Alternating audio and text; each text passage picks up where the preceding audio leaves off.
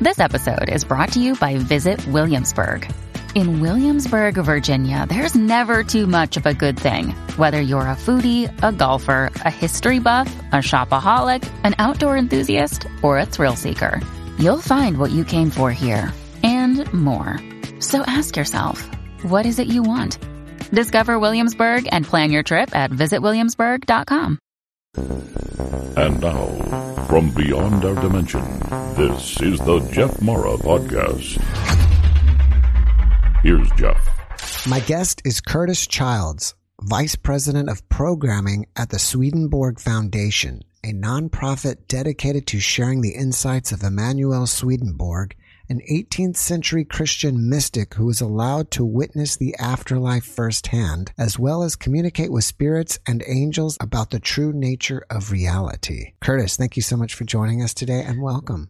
Thanks for having me, Jeff. I'm excited. All right, if you don't mind, let's just start with more about who was Swedenborg and how did he come to have these spiritual experiences? It's a fascinating story for a lot of reasons. I'll start by giving you a connection to the modern near-death experience movement and Swedenborg. So Dr. Raymond Moody, who your listeners probably know, came up with the term near-death experience in his book, Life After Life. In there, he has a section where he lists parallels, like pre-existing parallels. Where is there other stuff in history that seems to show the same kind of experiences happening that people are now starting to report so often in the modern age? And he has the Tibetan Book of the Dead is in there. He has the Bible in there. He has one other, which I'm not recalling at the moment. But then the last parallel he has is Swedenborg. And Swedenborg is probably the most extensive set of spiritual experiences ever recorded. And if you had asked Swedenborg, when he was a young person, hey, are you going to go on to write about a bunch of spiritual experiences? He would have looked at you like, what are you even talking about? So he was this really successful, almost like a Renaissance man. He was a leading scientist in his time. So we're talking about 18th century, that would be 1700s. He was born in like 1680 and then died in the later half of the 1700s. But he was at the leading edge of almost all fields of science, which back in those days you could do as a single individual. Like these days, what people know is so technical and so specific. It'd be crazy to think somebody could know everything there is to know. But back then, the field was new enough that you could really be on the cutting edge of a lot of fields. And so he was deep into anatomy and knew just about everything that people knew about the study of the human body. He was an inventor, had been involved with Sweden's mining industry, which at the time, Sweden was this world power and the mining industry was one of the things that made them go. So he was actually engineering machines that would help them mine more efficiently and all that stuff. He had founded the science of crystallography. He had brought the first scientific journal to Sweden. He'd done all these cool things. Was on track to have a very good career and probably would be a lot better known than he is now if he had stayed that way. But he had this set of experiences that changed the trajectory of his life. And you can actually follow these really closely for yourself because he kept this record of everything that happened to him. So he was trained as this scientist and he was used to being super meticulous about everything that he experienced and cataloging everything and organizing it. And he started to have what he later referred to as his spiritual eyes opened. He began to be able to see the other side of life, what's beyond the veil, we would now say. And he wrote it all down in painstaking detail. And it started with dreams. So he would keep a journal of his travels because of the science he was involved with and the career. He was also a politician. He was in the Swedish House of Nobles.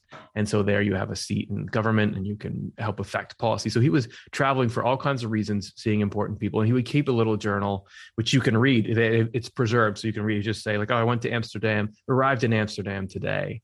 And this was back when to travel from Stockholm to London to Amsterdam. These were huge and dangerous trips. You had to go across the ocean, and you had to wait till conditions were right, and there were pirates and robbers, and there's all kinds of stuff going on. But he would keep this journal of his travels, and then all of a sudden he begins recording his dreams.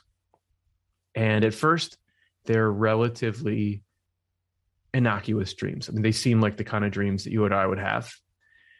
But as it goes, they begin to cross the line from being dreams into being what we would now call spiritual experiences. And he records this. He'll say, okay, today when I was awake, I heard a spirit talking to me. And this is what the spirit said, and this is how they made me feel. And he even goes so far as to start to try to guess at what did it mean? What was it trying to tell me about life? What can I pull from this? And he would psychoanalyze himself basically in light of this. And this is before there was Sigmund Freud or psychoanalysis or anything like that. He was just recording what happened and when. And things started to get more and more intense in this. He started to have a lot of what we would now call like spiritual growth work happening to him. So he was tackling issues. He had this black dog that would recur in his dreams. And he came to understand that was a symbol of basically his ego, of his pride, because he was, as I said, he was really smart, he's really successful. And so he had this air of like, I know and you don't know. And he had to confront that, in this dream world. And it kept on appearing as this symbolic dog that would do things in dreams. And he would write down what he thought, because during that process, he started to get these insights from heaven, as he would describe later, about his own condition and what was keeping him from being really like an upstanding, good spiritual person. And as he went on this journey, you could see he was getting more and more spiritually aware of things. And then it began to be that he was suddenly having these experiences during the day. And it culminated in this really powerful experience he describes, where he says that he got to meet God and get this message delivered to him that essentially it was time for him to start to write down what the rest of life is like, what the spiritual side of life is like. So this was in his mid-50s, and he totally abandoned his career in science and everything that he was doing and began writing these books that the Swedenborg Foundation works to make available. And it wasn't like he threw away all the science and thought this was nothing, but it was a foundation, because the spiritual world that he describes closely interacts with the physical world. So just like in the physical world, there are laws that we can understand and predict things with. There are physical laws like gravity, for example. There are parallel laws spiritually. For example, he saw that love functions in the spiritual world like gravity functions in the physical world. So just like gravity holds things together, it groups objects, love was doing the same thing in the spiritual world. So he was using all of his knowledge of how the physical world worked to help understand and describe his spiritual experiences. He ended up in what he called or in this sort of lucid spiritual state, where he had what he called waking experiences, basically like near-death experiences, constantly for 30 years. And he wrote down everything, kept a journal of all his experiences, and also published this whole set of theological and spiritual works that he then spent the rest of his life trying to get institutions of the day and the audience of the day to listen to and sort of wake up to what the larger picture of life is. And one of the things that's so fascinating about it is a lot of the stuff that he wrote at the time was very at odds with like the church's current understanding of the world, but now is very much in line with what a lot of people are finding through near-death experiences. In his day, he was actually put on trial, or his works were put on trial because it was considered heresy. But now there are so many principles that he described that are just like second nature for your modern spiritual person. So it's a fascinating, this is what Raymond Moody saw in it, that this is something that explains the framework in which these like near-death experiences occur. Like why, you saw the beings had light coming out of them. Why do they have light? Why are they shaped like people? All these questions that you could sort of ask around those. He's got this amazing comprehensive system that describes this really beautiful world that we're a part of, and answers a lot of questions that I'd had, and also really helps you make sense of life. I mean, I got interested in it when I was dealing with my own depression and anxiety, and I was really struggling with my mental state. And it was the tools in Swedenborg that helped me more than anything else. And so from that time, I just felt like, oh, people got to know about this. People got to know that this is a resource, and that there's some valuable medicine here. Do you think that Raymond Moody or any other near-death researchers drew their ideas from Swedenborg? I would certainly think Swedenborg's had an influence in the near-death world. So Raymond Moody certainly knew Swedenborg. He was quoting him there. There's a guy named Kenneth Ring, who was one of the co-founder of IANDS, the International Association for Near-Death Studies. And he wrote in the introduction to a book about Swedenborg, he wrote that people who have had a near-death experience peek through the door into the afterlife, but Swedenborg has explored the whole house. So I think that what researchers there are finding can be expanded and probably has been by Swedenborg. And Swedenborg's influence has not just been on near-death experiences. You're going to find his influence all over the art world. Ralph Waldo Emerson, there is a whole William Blake. There were all a number of famous artists were heavily influenced by Swedenborg. There have been theological influences, but even like architectural, like the White City, like the layout of Chicago. Daniel Burnham was basing that on Swedenborg's description of the New Jerusalem. Famously, Helen Keller wrote a whole book about how Swedenborg had helped her do what she did because it had been the principles have been so important to her. He's had influence, even though he's not very well known. You probably have been impacted by his work through the different ways he influenced the way that we look at the world. Why do you think he lost popularity in today's society? Because, I mean, I don't know everything, obviously, but I've never heard of him, and I'm guessing a lot of other people have not as well. Yeah, he's a weird combination of flavors, because as you said in your description, he's a Christian mystic. So he's very Christian sounding. Like one of his main tasks that he was trying to do was get in and talk about the Bible and how it's all this almost dreamlike allegorical description of this stuff that goes on in your spiritual development. It's this very precise, he called it correspondential text. So he's going all into the description of that. He'll use Christian terms like salvation, Trinity, but the world that he's describing is very outside of the lines of traditional Christianity, that he will talk about things that actually there was a guy named D.T. Suzuki who is credited with bringing Zen Buddhism to the West. And he wrote this book called Swedenborg, Buddha of the North. And it was all about how the broad principles that Swedenborg is describing have this close kinship with Eastern principles. And I think that because he's not only all that, but he's also pretty weird, because he's just talking about things like how spirits influence your day-to-day reality, how he was saying he could talk with angels and things. He talks about having contact with spirits from other planets. So like, who's going to be willing to put up with all of that at once, right? If you got somebody who, maybe some people don't want to touch the Christian part of it, so they won't get into it. Some people don't want to touch the like spiritual experience part of it. It's also dense and heavy. He wrote in Latin, and it's very technical. It can be very technical and philosophical.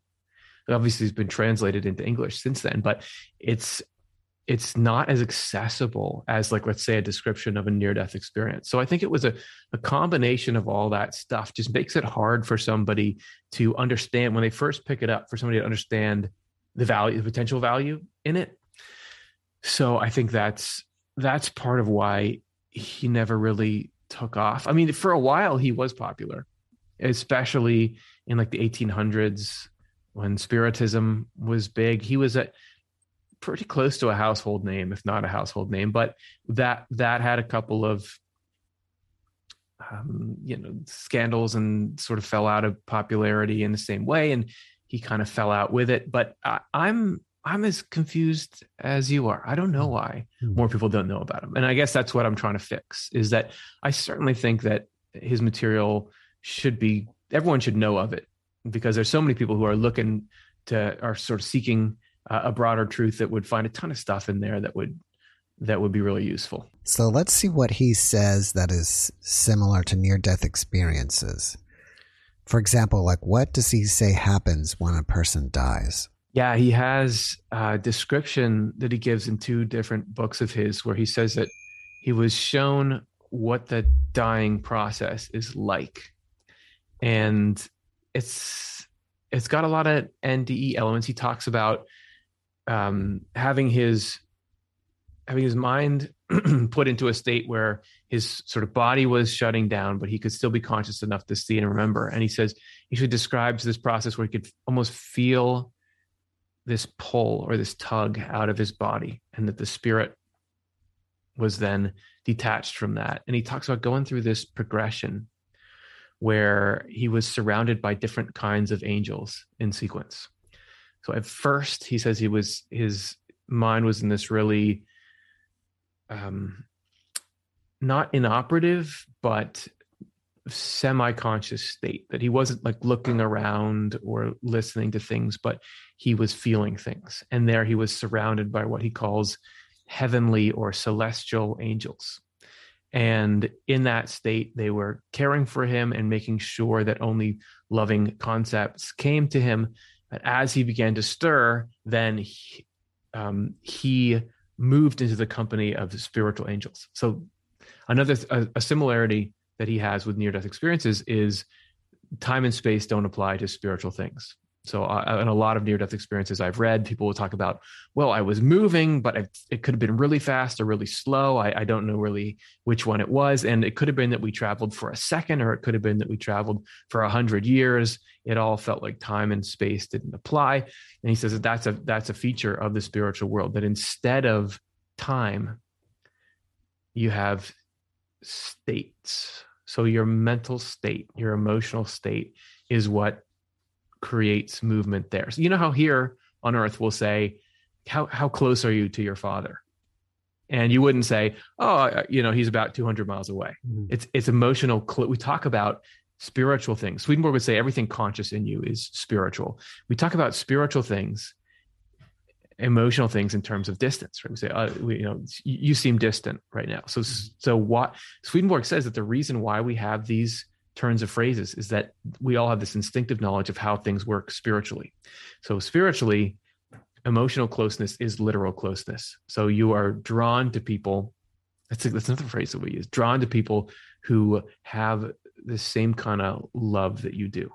And that's actually like we were saying before we started up, that love there plays the role like gravity plays here. So actually communities of people are drawn together and organized by them loving the same thing. So you have communities of interest and communities of purpose there. So Swedenborg, as he's beginning to wake up and he's starting to have this desire to see what's going on in the afterlife, he moves to this group of what he calls spiritual angels. And there they give him the use of his spiritual eyes. He says that we all have spiritual senses. So you have spiritual eyes, you have everything analogous to what you have here, spiritual ears, but everything's closed while our physical senses are open. This is part of why people will have spiritual experiences when they're deep in meditation and they've kind of quieted the physical senses.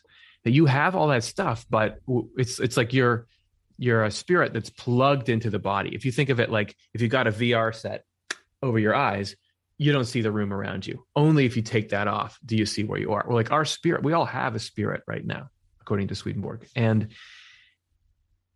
the physical body functions like a VR set over the eyes, meaning like it's making us see what's in the physical world, but you're somewhere spiritually right now. And even your spirit is in the company of other spirits, right? Whether these are people's spirits or spirits who have shed their bodies and people who have died and are now living in the spiritual world. So it's what you love and what you care about that moves you around there and associates you with different kind of spirits, which, by the way, affects how you think and what you care about and what impulses you get. So Swedenborg was starting to come into this state where he wanted to explore. And so he was with these spiritual angels who were just like you'd hear in near-death experiences, totally loving, and anything he wanted, they would do for him. Let me make you comfortable, and let me give you everything you want. You want to see what heaven is like? Do you want to see do you want to know the answers to something? Very much like in near-death experiences where they describe, people talk about knowledge downloads, or they have this conversation with the being of light where everything they ask gets answered and they get these satisfying. So very much a similar experience there. And there's a lot of things that you wouldn't even think to mention that Swedenborg has that line up with near-death experiences that are now sort of assumptions we have, but weren't in Swedenborg's day, which is that you are still you in the spiritual world. That you still, often people talk about looking down and like you still have hands, right? And you see a being or an angel and they look like a person.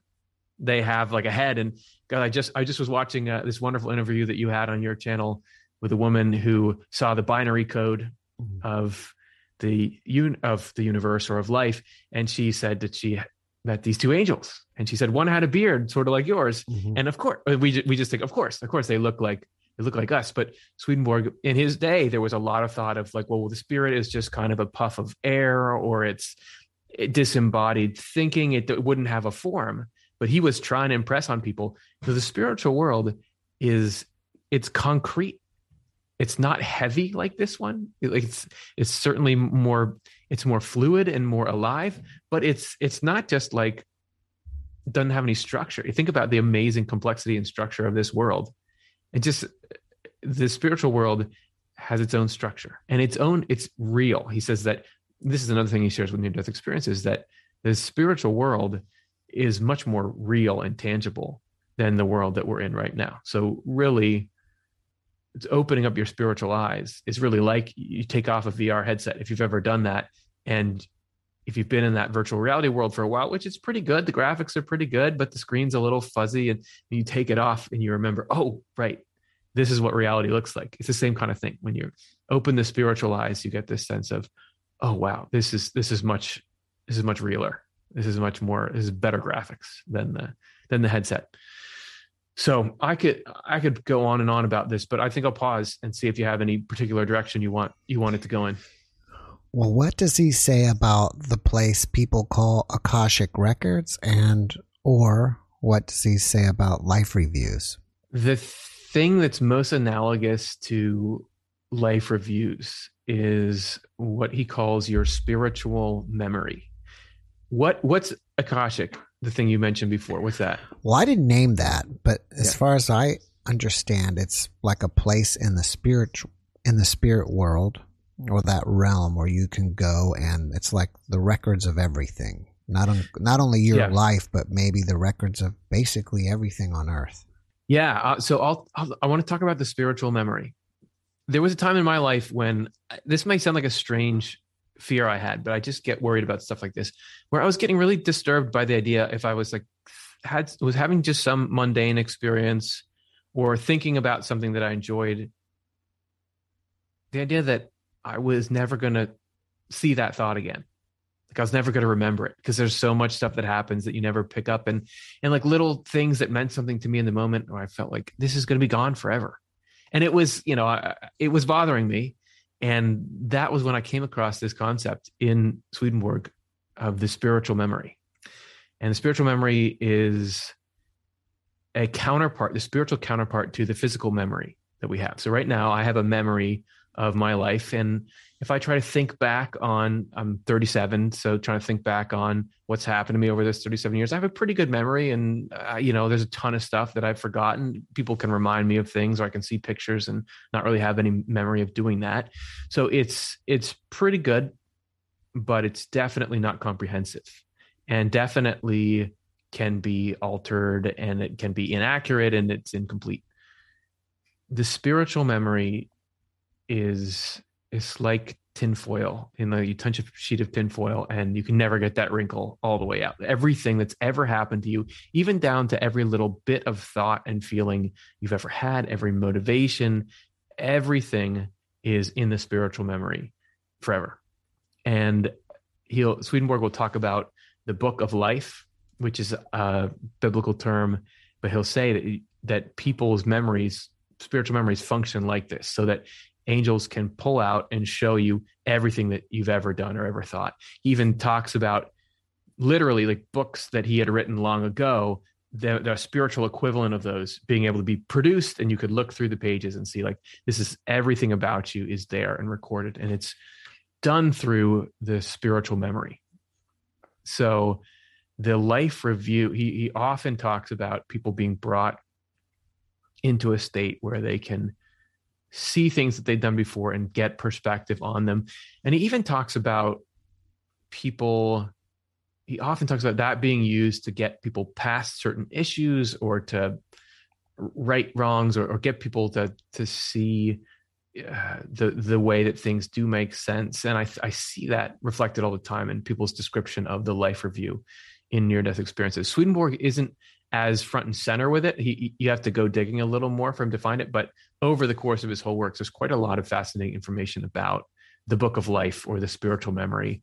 That is, I think, the mechanism that's used to produce these life reviews that people go through. Does Swedenborg talk about reincarnation at all? We did an episode. So we have a YouTube channel. It's called Off the Left Eye, which is actually a reference to that story of the dying process that I mentioned earlier, because he talks about in that process, when he goes among those spiritual angels, that in order for him to have his spiritual sight opened, he said, it seemed like there was a covering pulled off of my left eye. And by this, I got spiritual sight, because everything in the spiritual world is like representative, or there's imagery that goes with everything that happens there. And the left has to do with the intellectual or understanding side of us. This is before there was any like left brain, right brain study. Swedenborg reported that there is this spiritual duality in everyone. There's the will and the understanding, as he calls it. There's basically the motivations and then your concepts, which is actually a mirror of the fundamental balance in the universe between love and wisdom, or goodness and truth, which are the two like primary building blocks of everything.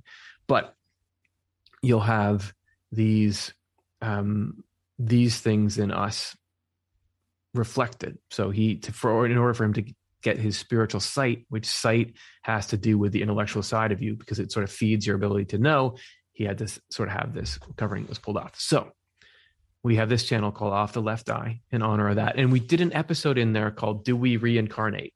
And the answer is complicated, because Swedenborg just seems to say yes and no to that at the same time. So he doesn't ever mention, as far as I've come across, and I'm pretty sure I've seen most of it, if not all of it, us living in the physical world and then going back into the physical world. But he talks at length about processes that are very similar to reincarnation that happen in the spiritual world.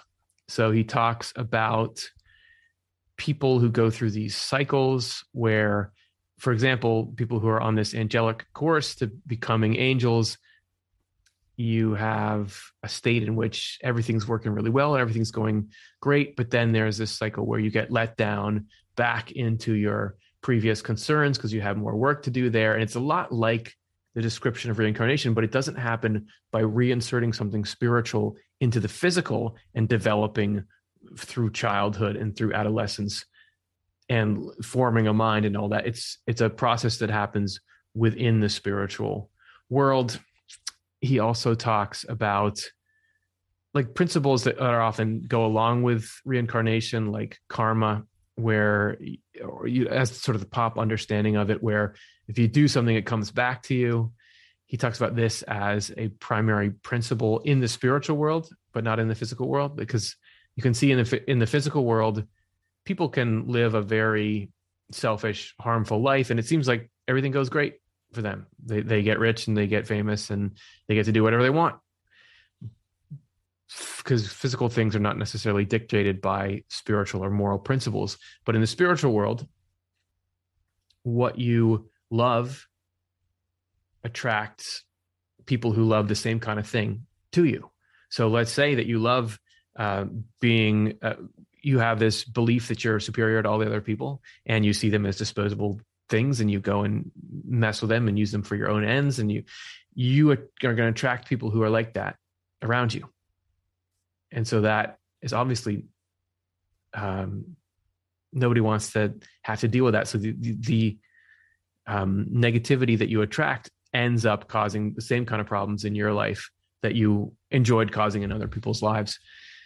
So I could go on about that, but we have an episode you could check out called "Do We Reincarnate" on our channel that goes into the complexity of Swedenborg's answer to that question. So it's both yes and no. Can you tell us about some of the tools you used personally in your own life? Yeah, I'd love to.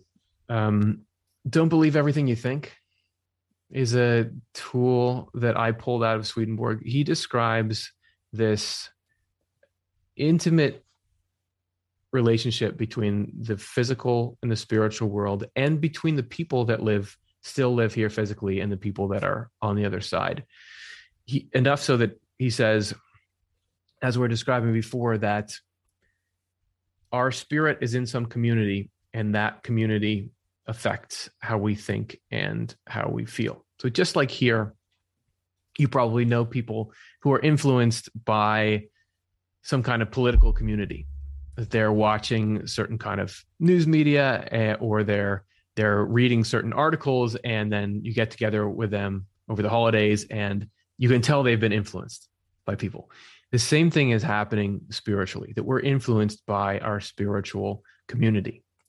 And in my case, I was really struggling with a ton of negative thoughts and negative feelings. And I didn't really know what was happening to me. I didn't have a label to put on it like depression or anxiety. I was young. When it first started, I was young. I was 18 or something. And so I just didn't get, like, why is my mind falling apart? Why am I always arguing with these negative things in my head? Swedenborg's description of the spiritual source of that stuff. It's like that there's negativity that's coming out of the spiritual world. And he goes in and describes just how those negative spirits operate on you and how that affects your thoughts and what the motivation for that is and how to avoid it. That, to me, just to get that same kind of skepticism applied to my own negative thoughts that I apply to when somebody calls me on the phone and I don't know the number, I don't pick it up because I know it's just probably a phone scam. I mean, they're most all like, I'll get a voicemail that's like, hey, we need to help you pay off your student loans. I don't have any student loans. So this is somebody, and it's because I understand how the world works. So understanding how the spiritual world works lets you have the same kind of street smarts in what your mind is trying to do to you if your mind is trying to drag you down, get you down. So that to me has been one of the most potent tools. Alongside that, I would say, is his description of what he calls divine providence. And this is the divine guidance of everything. It's like God's plan, how every single detail in our life is being used, even though it seems like chaos. He uses the analogy of if you walked by a construction site and you didn't know what was going to happen there, and you would just walk by and see all these piles of materials. Just like there's a stack of boards, there's a big hole in the ground, there's some boulders there. It's just a mess. It seems like a total mess, but the architect knows how each board is going to fit and how these two are going to come together, and then how we're going to have this next stage where we insulate it. And you're going to come out with this awesome place to live. That our life is the same. That I have these bizarre experiences, I have these bad days, I have these good days, but I don't see how this all fits together. But Swedenborg describes in depth this very careful guidance by the divine of the impact each of our experience has on our spirits is carefully being set one thing on top of another and getting it to a place where we end up with this happy spiritual place to live, which is like a mind and a heart, an involved spirit. And that has been, if you're ever feeling lost or hopeless, that concept can be the just like the warmest blanket you can put around yourself. And I've found that to really come in helpful in a lot of areas. Are you saying that we are a being affected by spirits on the other side and creating negativity in our life? And if so, how do we handle that? Yeah, I am saying that. Swedenborg was shocked at how much spiritual influence there is on everybody's individual life. When he first started to have his spiritual eyes opened and got to understand that we're always in company with spirits, at first he almost didn't want to believe it. It just seemed so strange to him. But then it began to explain everything. Like it made life make sense. Why we are like we are. Isn't it a little bit weird owning a human mind? And it can seem like it's not doing what you want it to do. It is just a really tough thing to live with. The way that you deal with it doesn't have to be drastic. We did this show called How to Deal with Evil Spirits. And I start that out. We have sort of like a little bit of a facetious intro where I'm saying, like, it turns out there are these negative entities that are all around you, and they could be right in this room and you don't even know it. I'm talking about germs. Then we discover that there are germs in the world that are these microscopic things that can make you sick. And this is something the whole world is thinking about right now. But what you do is you just find out a couple of careful things you can do to try to mitigate the harmful effects. It's not something that's the end of the world. And it's the same thing with evil spirits, that it's not like some people can have an evil spirit around them. We all have good and evil spirits around us all the time. And everything negative that is in your mind is coming through the connection we have to evil spirits, and everything the good that's coming into your mind is the connection we have to angels or to good spirits. And the way that you deal with them is to the best you can, be aware and selective of what you're making your own. Because anything can occur to you. Like, why don't I say that to that person, right? That could be funny, but it's a different thing. So when that thought comes into me, I can say, no, that's terrible. I wouldn't do that. And then I'm saying basically, I want to move my spirit away from that influence. And whenever there's a good, like I get some impulse to do something that's good and true and right, I can say, well, yeah, I want to move closer to that. And so that's like the basic way. It's the funny thing is, Swedenborg describes this really out there stuff. He's talking about spirits influencing him in all these ways. He's talking about this expansive, multidimensional world that we live in. But the advice that he comes back to is like really practical, down to earth, moral stuff. Like he says that the main thing you can do to attract goodness and get rid of negativity is to work on making your primary motivation a love of useful service.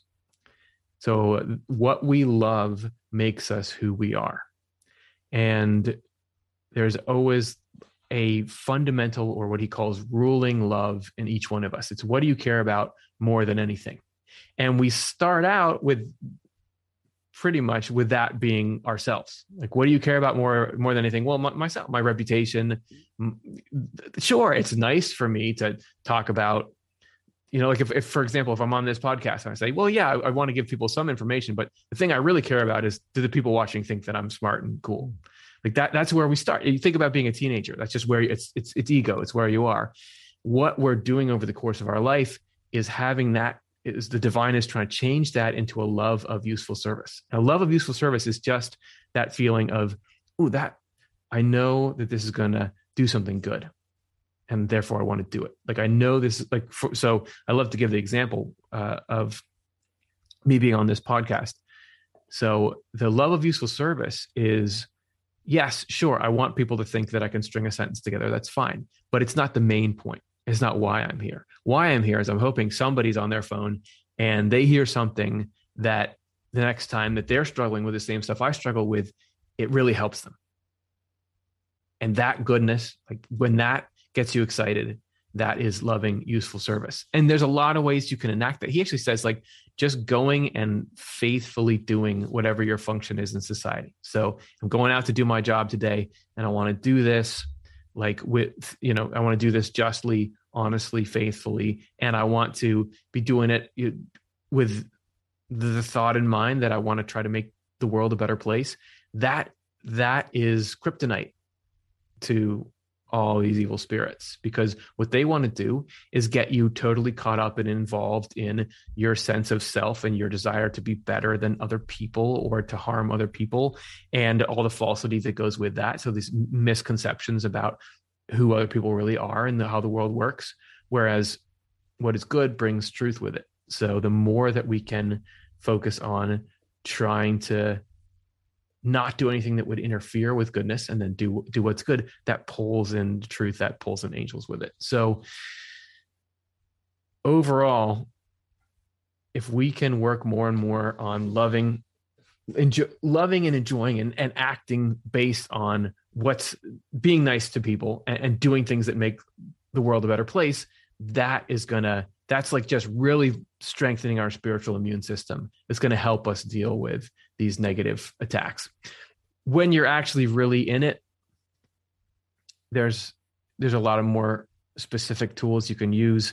This is what, like I was talking about, divine providence. Like when you're really in a spiritual crisis or a mental or emotional crisis, for me anyway, I'll get to a point where I just feel like I have to lean on this idea that there's a power outside of myself that can help. I know Howard Storm, who had this really famous near-death experience where he talked about having this really negative experience first that was, and I actually got to interview Howard Storm. I spoke with him at a conference, so I got to meet him in person. Really genuinely nice guy. But he says in his book that he wasn't so nice before his experience, that he had a lot of arrogance to him, and he generally looked down on people and was cynical. And he had this sort of breaking down that ultimately led him to the place where he realized his dependence on the divine. And as soon as he did, then he was protected, because the only thing that evil can get at you through is your denial of your relationship to the divine, or your relationship to love. So the more that you go through these negative experiences where life shows you that, actually the stronger you become, because you more and more get a real sense that love is what's important in life. Everything that you come back from a near-death experience knowing that's the stuff that really strengthens you when you're faced with the dark side. You mentioned that Swedenborg had principles. Can you tell us about some of his other principles? Yeah. For one that jumps to mind is correspondences, which I mentioned before when I was talking about what he was trying to do with the Bible. So the principle of correspondences is that everything in the physical world reflects or represents something in the spiritual world. So I'm talking about everything. Like I can see a tree out my window. He talks at length at how a tree is like a living representation of a number of things, including the spiritual growth that we go through. So just like you can look at a tree and observe how it goes from seed to sapling to then having to develop leaves so that it can get energy, and finally through that getting fruit, which is what allows it to reproduce and continue on.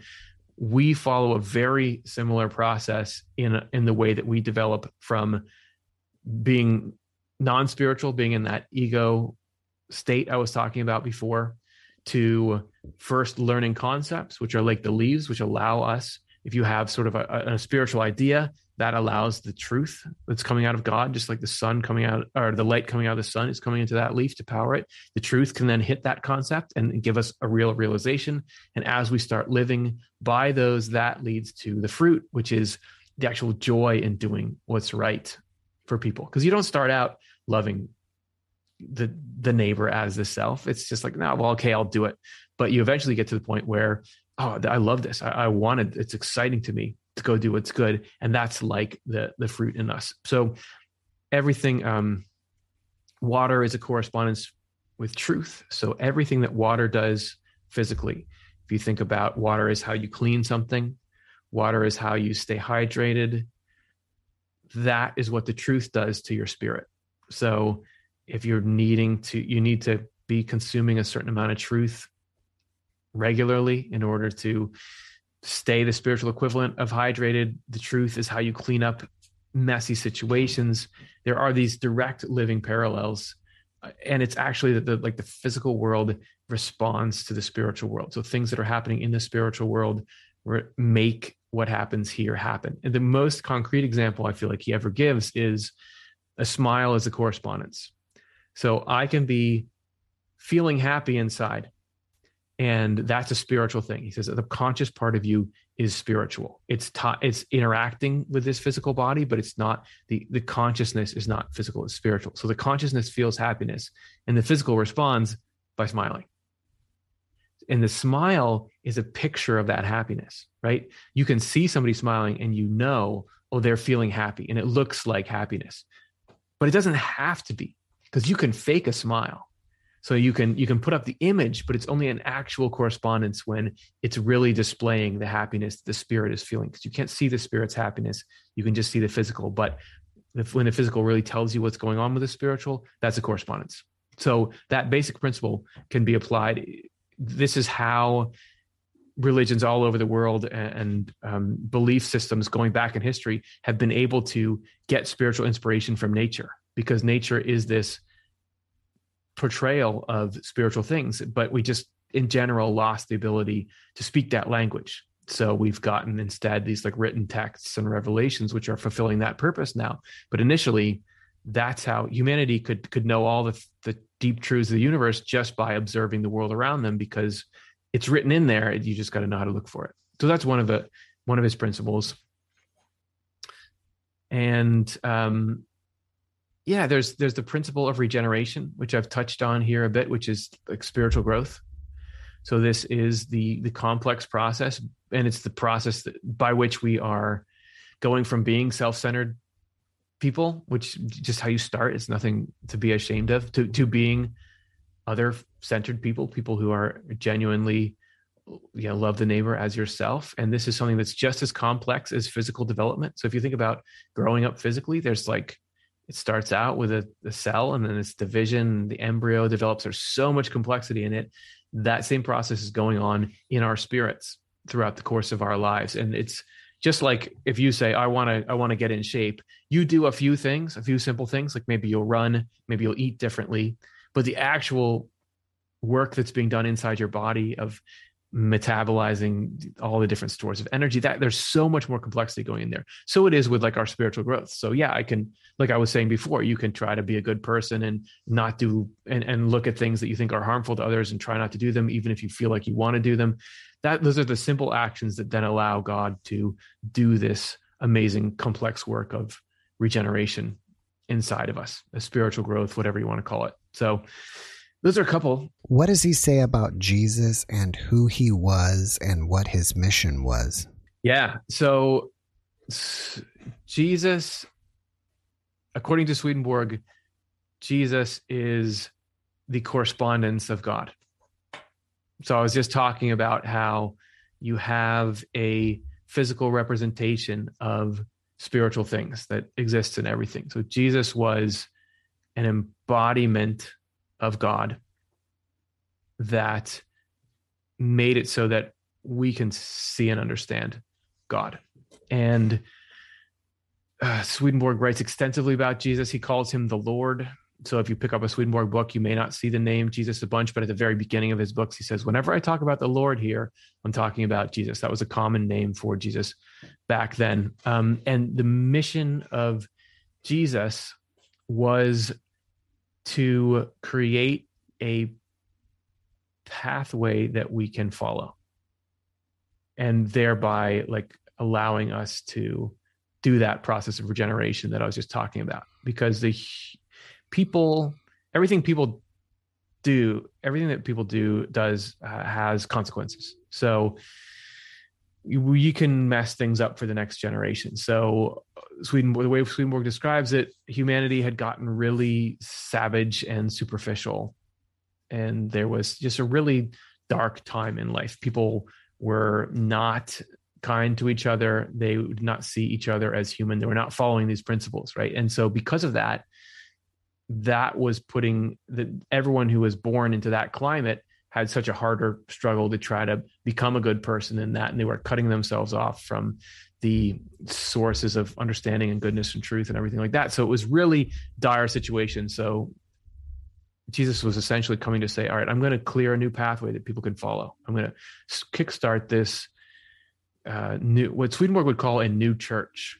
So he uses the term church, but not to mean like a specific religious organization. He more is describing like an era of human spiritual understanding. He says that there have been these different eras. He calls them like the most ancient church, the ancient church. He says these are these different distinct eras of human spiritual understanding. And once it usually goes cyclically, like people have this revelation or this way of life that people are living spiritually, but then over time it starts to corrode and decay and becomes sort of its opposite. In Swedenborg's day, he felt like the Christian church around him had gone through that. So it didn't have life in it. He saw the church committing all kinds of atrocities. There's a bunch of people who were wearing the badge of like, I'm a religious person, and going and doing terrible things to each other. There wasn't that spiritual life in it. So back in Jesus's time, he was creating this new opportunity for a new church or a new way to connect to spirituality. And so Jesus was living the same life that we're all called to live now. So everything that we go through, all this regeneration process, Jesus was going and doing that. And in the process, rebalancing the evil and the good in life. That evil had gotten so strong in the spiritual world. Like we were talking about, evil can affect all of us. Well, hell was getting so powerful, or the negative spiritual side of life was getting so powerful because everybody was choosing to live that kind of life, that it was threatening like the existence of humanity. Because if the balance, we're all in this balance between what's good and what's evil, so that we have the freedom to choose where we want to go. But if evil gets too powerful, it destroys that balance, which destroys consciousness. So Jesus was coming to reorder things through this. It's through this life that he lived, reorder everything and give us a template that we can then follow. And it's funny, we're just recording a podcast about it that we release called Inside Off the Left Eye. And the path of Jesus, that, you know, at one point Jesus famously says, I'm the way, the truth, and the life. And people have taken that at times to say, well, the only way that you can get to heaven is by being a Christian or saying the name of Jesus, which then brings up this ethical dilemma of what about somebody that's never heard of Jesus, or what about somebody that just has a bad experience with the Christian religion and so doesn't want to say the name of Jesus? Are they out of luck? But the name of Jesus, spiritually speaking, anyone's name is their quality. So the correspondence of a name is the quality of who you are. We use this again in our speech. Like we say, you know, my good name.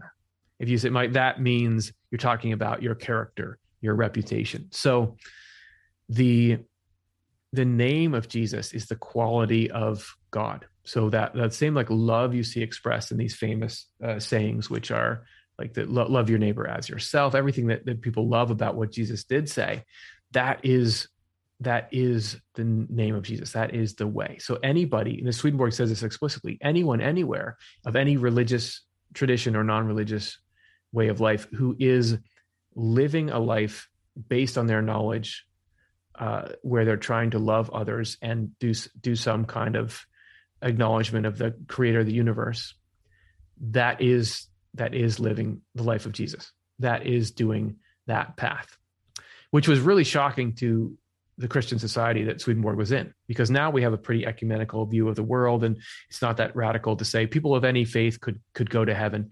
But at the time, this was not something that the church wanted to hear at all. And it was like a theocratic state. So he was going up against the government, essentially saying that. But is this something that now people can realize, oh, that's how it's got to be, or else it's not fair? Or why would God design a world where you have to know one particular set of rules and names and dates and everything to do the point of life, which is go to heaven or go to the happy afterlife that we're trying to get to.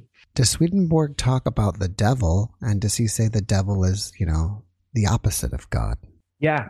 Swedenborg doesn't believe that there's a creature that's the devil. The devil is what he calls the love of dominion, or the love of ruling. So like I said before, everybody has an overall love inside, something that directs them and guide their primary motivation. And the devil is when your primary motivation is to dominate and have power over other people. He says that this is at the root of all of human arrogance and cruelty and everything that causes suffering in the world, that there's this fundamental desire that tries to get us to follow it, to put ourselves in a place of importance above the rest of humanity. And he describes that over and over as the devil. And he says that if that overtakes you, if you begin to live a life that is totally based on that, you become a devil, right? This is how you describe a person who is completely and ruthlessly self-centered. And you can see this sometimes in the world when people get all the power that they want, and you see dictators and things will do these horrible, atrocious things to people, that is latent inside that love. And so there's not like a single entity, but the desire to rule over other people and put yourself above them is the fundamental opposite of God, because God is the desire to serve everyone, to love everyone, and to make others happy.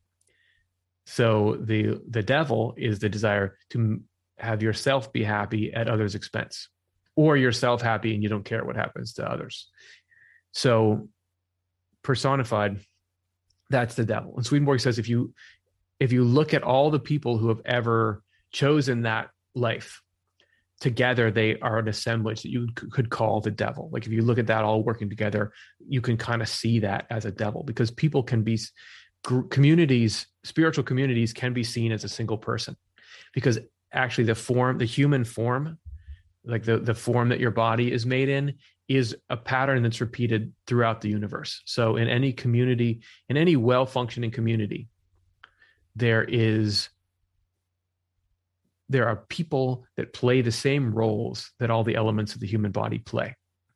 So just like in the human body, you've got organs for detoxing, you've got distributing of the vital stuff from the heart and the lungs, you've got like your arms, what allow you to go and do things. In like a really well-run business or community, there are people that do all those functions. And that goes even farther in the spiritual world, where in any given community, you have people that are doing the same, playing the same role that the eyes play in the body. So these would be the people who are going out and learning things and understanding things and then giving it out into the community, right? So Swedenborg says you can even at a distance see spiritual communities as a single human being. Like they can be imaged that way. Not like it's actually like an island shaped like a person, but functionally that's how it's organized. So you can, when you have in a perceptive state, you can see a community as a single person. So if you look at all the hellish communities, or all the communities that are driven by these different kinds of desires to dominate others and to make yourself happy at their expense, if you were to see all those at once, they could appear like this grotesque perversion of the human form, because it's this taking of the life that we all have, which is supposed to be this life of living in this joyous community of love with each other, and turning it into what Swedenborg calls hell. There you could see that. If you could see that all at once, you could say that's the devil, but it's not a particular being that's intrinsically evil. It's all of us contribute to the devil the more that we choose evil and love it and make it our life. So nobody's born evil, but you can choose that path if you're seduced by the pleasure in evil, and choose it over what you know to be right and the pleasure of good. All right, for the sake of time, I've got to switch gears here. If people want to find out more about Swedenborg, are you available to chat with them or someone from their organization? And if so, how would they reach out to you guys? Absolutely. Yeah, we're happy to chat. Obviously, we're all really excited about the cool concepts in here and the good we see them doing for people. We all the time we'll get comments from people of how some particular insight Swedenborg had helped them connect some other loose ends they've been wondering about, or some principle was really helpful to them in a hard time. So we're really happy to talk to anyone and everyone anytime. An easy way to do it is just go to our YouTube channel, which is youtube.com/offtheLeftEye, and leave a comment on any video. We've got people who will come and start talking to you there. You can also go to offtheLeftEye.com, and there's like a contact form there. Any of our social media channels, if you leave a comment, we've got people who watch those, and we'll start talking to you. We have 1,000 videos, I think, on our YouTube channel. Yeah, I think it's up in the like 990 something by now. And we cover, I wouldn't say all the aspects, but probably anything you've wondered about, we've got something that's addressing it there. So you can search through there and do that. Yeah, if you want to get in touch with me, just send it in. Well, you've got a couple email addresses you could send to. You could do offtheLeftEye@gmail.com. That'll get there. cchilds@swedenborg.com. We'll do it. We'll hook you up. So just get in touch with us in any one of those places, and we're happy to chat. We got free book downloads, free videos to watch. We just want to try to get you spiritually as nourished as we can. So you said they have free book downloads. Are all his books available for free, or do you have to buy some? And if you do, where do you get them? Yeah, we try to make all of his books available for free as like a PDF download. So we don't have, not all of his books are in the newest translation yet. So there's some that I don't know if you can download as a PDF, but everything that we've translated is there. If you want to, that's on Swedenborg.com. Which is another, that's where we keep the book catalog. Yeah, if you want to, we have ebooks as well, but you have to sell those. So I think they're $1. And then if you want an actual book, we just sell it at cost. So that does cost something, but you can get all the text for free at Swedenborg.com. All right. Well, before we finish up, can you leave us with one last positive message? Sure. I think that life is amazingly better than we would even think it was. I mean, if there's one thing that I've gleaned from all this time looking through the world that Swedenborg saw, which is the same world that we're all living in, it's that life is good. Things are going to work out just fine. And there's really incredible amount of intricate care over each detail of our life. Swedenborg says that every detail or every moment of our life and every moment of a moment is being watched and cared for. And there's this great plan that we're slowly discovering, what it's all about. And everything that we do discover will be showing us more and more how good life is. And Swedenborg talks about every state that we ever get into being just like a little egg ready to hatch into the next state. So life is getting better and better. The structure makes sense. Everything that seems chaotic and meaningless is actually packed with meaning, and it's all leading us in a good direction. Curtis, thank you for that message, and thank you so much for bringing us Swedenborg today. I wish you massive success in whatever you're doing, and I wish you the best. Thank you, Jeff. This was a lot of fun, and I really appreciate what you're doing on your channel, and I hope that people continue to find good nourishment from what you're providing here. Thank you, and have a wonderful day. You too. Thanks for watching the Jeff Mara podcast. I really appreciate you. Another way to show support is through YouTube memberships. And if you do, there are loyalty badges and other perks depending on your level of membership. All you need to do is click the join button underneath the video to find out more. Thank you for your support.